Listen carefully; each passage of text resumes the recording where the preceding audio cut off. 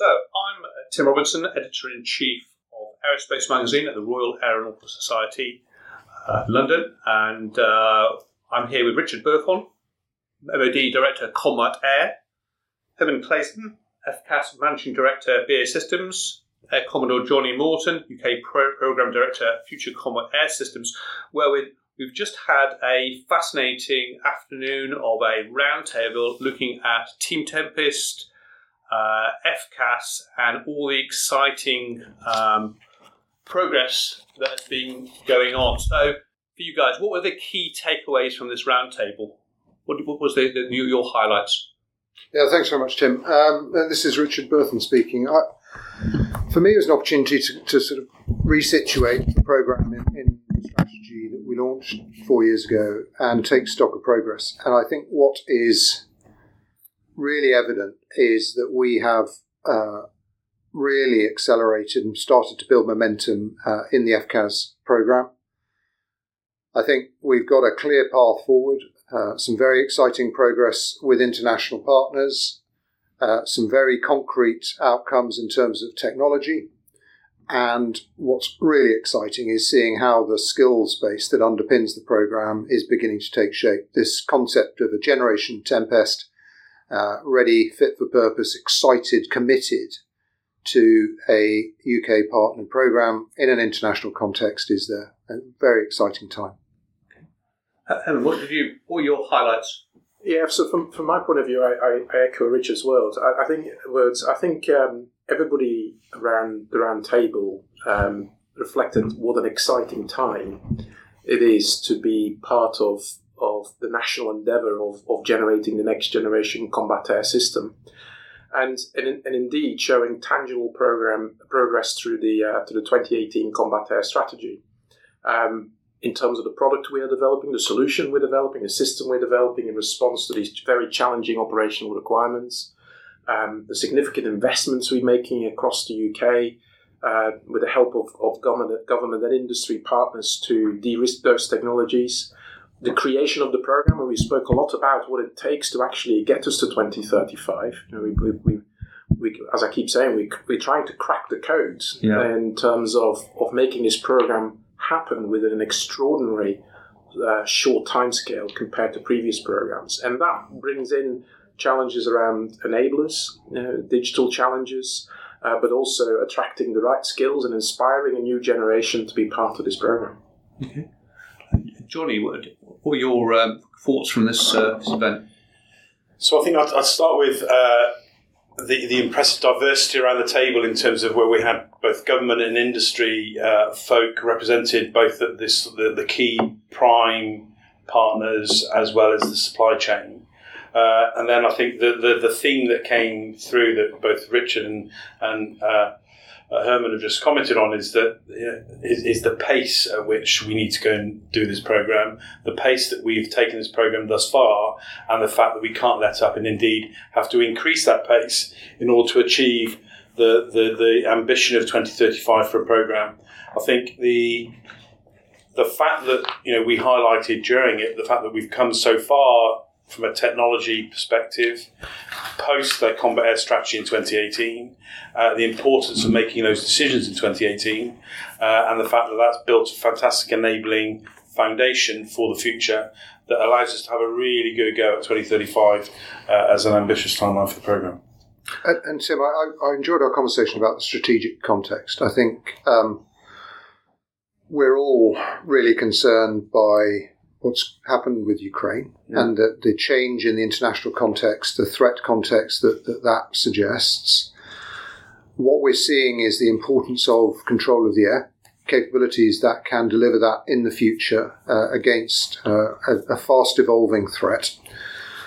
I think we're seeing the importance of being able to upgrade capability to respond to an emerging threat on a day-to-day basis, and the importance of embedding that in our approach to a future combat air system. So it's agile, it's responsive, it's flexible. And lastly, the importance of resilience in our national technical industrial base in defence. We reflected, I think, on just how important that is in a very unstable global context, how Ukraine has shown that we've got to regain that and how important it is to the nation. It's part of growth and prosperity, but it's also fundamental underpinning part of our national security. Do you think there's any other projects, ongoing in the UK or even the world that draw everything together in such a way in all these different factors? I mean, I'm struggling to think of any myself, but. I mean, defence has got AUKUS and the nuclear endeavour remains obviously really front and centre. I think in the civil side, something like the James Webb Telescope is a really good example of that's the kind of thing that excites kids into STEM. It shows them the art of the possible, very inspiring. But I do think we've got a unique proposition here with Tempest and FCAS because it does link the military capability with amazing technology, a growth in skills across the UK in a way that can inspire a next generation. And I find that really exciting. Well, obviously, the big news from Farnborough earlier this year was there is going to be a supersonic, low observable, flyable demonstrator flying within the next 5 years, which is really, really exciting. And it's a sign of tangible progress. But with so much being done digitally and digital twins, digital model-based systems engineering, where you've already done first flights there, many first flights. How do you measure progress or demonstrate it to partners and politicians, external stakeholders, the media, taxpayers, where you are in this when it's all happening in a computer? Yeah, I think that's a really good question, and again we touched on that in the round table, didn't we? On quite a few questions and discussions we had.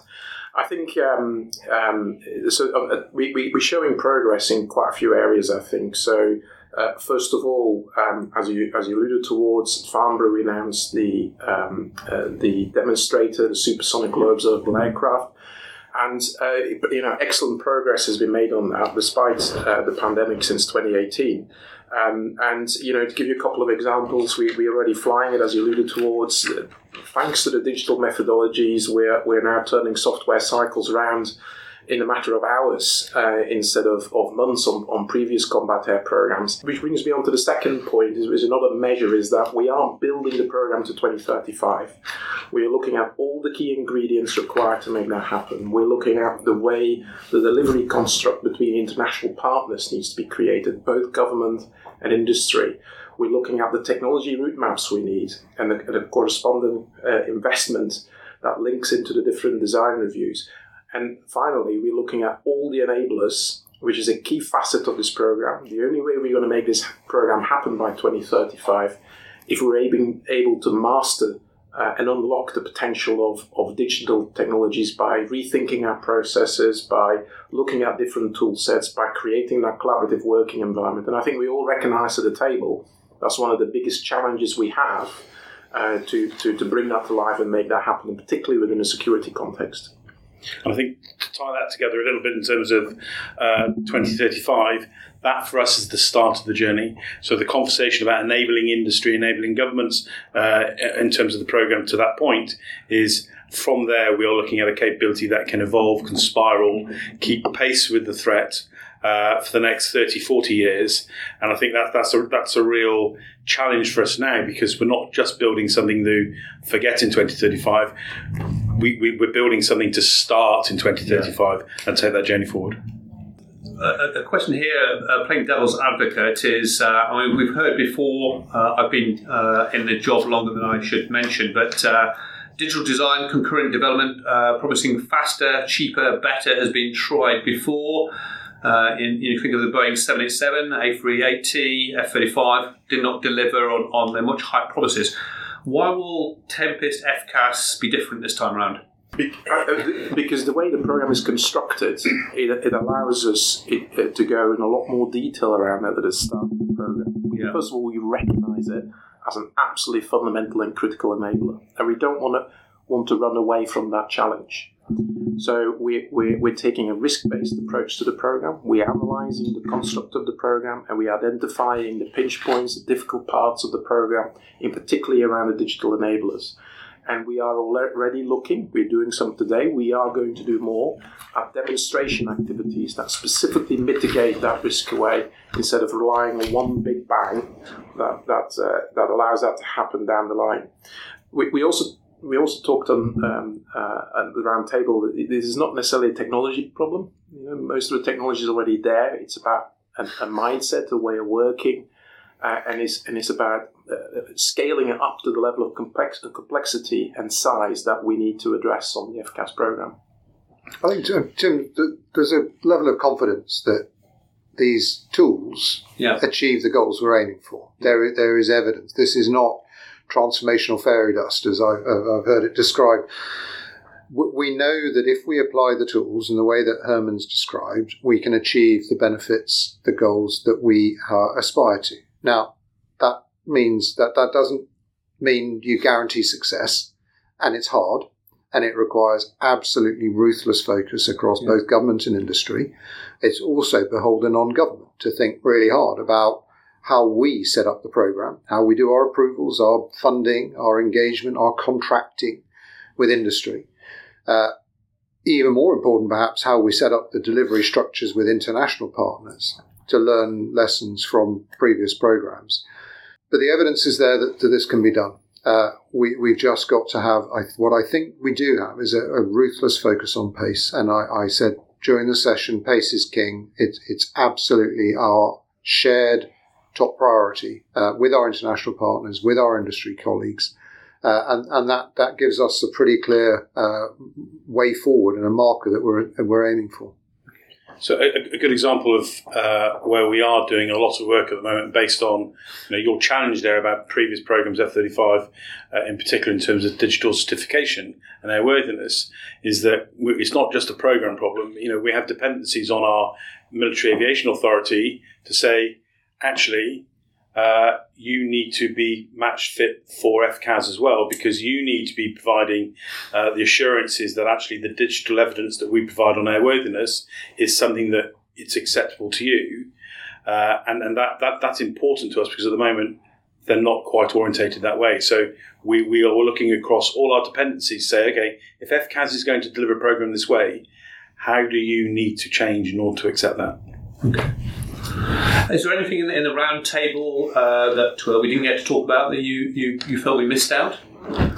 There's something we did talk about a bit, which perhaps had more was more central than I'd expected, was around sustainability and the relationship between combat air is not what you'd naturally think of as a sustainable industry, and yet it is beholden on us. And a very interesting comment from some of our perhaps younger colleagues around the round table, that Generation Tempest is also Generation Net Zero, and we have got to be able to appeal to that kind of demographic, that kind of workforce, to inspire them and show them that they can make a difference in a field that might naturally feel almost the antipathy of net zero. But if you can make a difference in Tempest on sustainable goals, that's an amazing thing to have achieved. So it was really hearing from a different generation that that's something that's going to be important to them. And it's really resonated with me.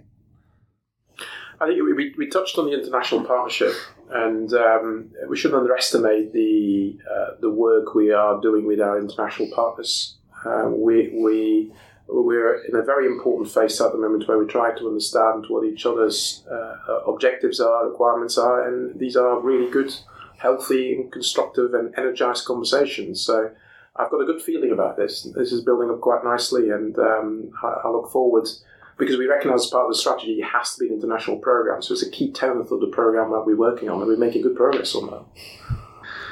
We announced, obviously, back in Farnborough that we were going to explore what the scope of what our ambition is for partnering with Japan. And I think the conversations that we've had over the course of this year really show that there's an awful lot of synergy there.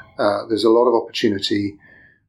These aren't hypothetical conversations. They are engineers working together up at Wharton in other locations, out in Japan, and they're making really concrete progress. And I'm hopeful that we'll be able to explore a really ambitious partnership with Japan and look forward to being able to make some announcements on that in the near future.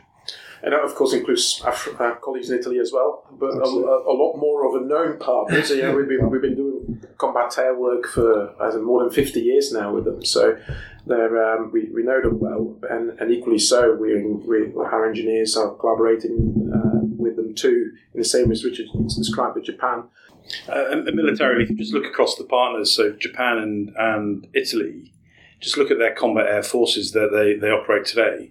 We're all F-35 operators. We're all fourth-gen operators as well. And so there's a lot of history there. There's a lot of commonality. And I think as the program goes to the next level, I mean, what we also share as partners is a commitment to interoperability. Yeah. For us within NATO, for the Japanese bilaterally with the United States. And FCAS partnership doesn't diminish that.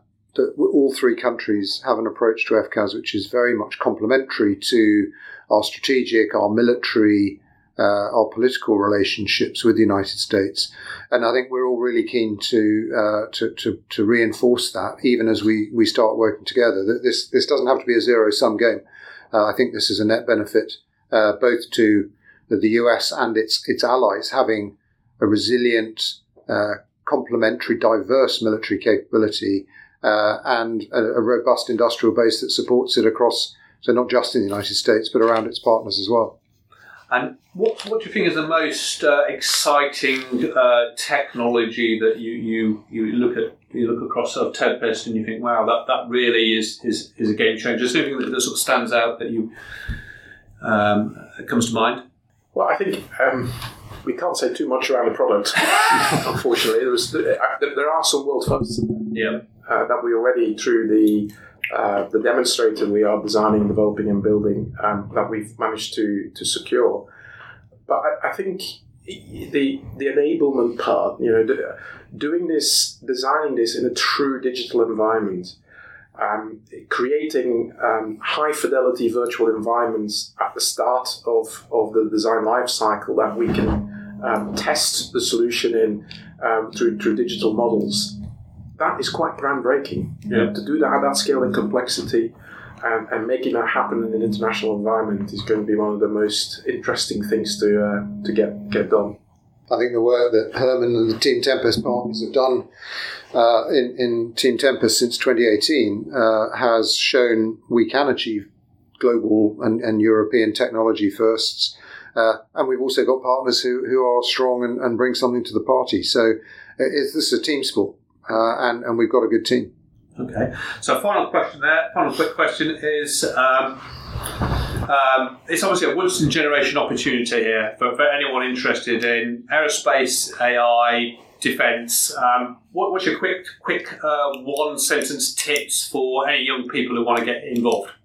Well, I think this program gives you everything. It's an engineering challenge. It's an amazing system that we will be developing. We're going to be rewriting the engineering rulebook and the manufacturing rulebook to be part of that, of what truly is a national endeavour with international partners. It couldn't be more exciting. I'd say there's a 10-year-old out there today that's going to be the first test pilot in 2035. And as a non-pilot, what I'll say is this program needs to do things differently than programs have operated before. We need disruption, we need innovation, we need challenge, and we need robust engineering skills, a great diversity of skills. But you can come in and make a difference. That's what somebody can bring to FCAS. It'll make a difference to national security in technology terms. It's hugely important for the nation. And most importantly, I think it's an opportunity for people to do something worthwhile. Wow. Excellent. All right. Well, we'll obviously be keeping a close eye on this project as it develops and look forward to further exciting news. Thank you all much for your time. Thank you. Thank you.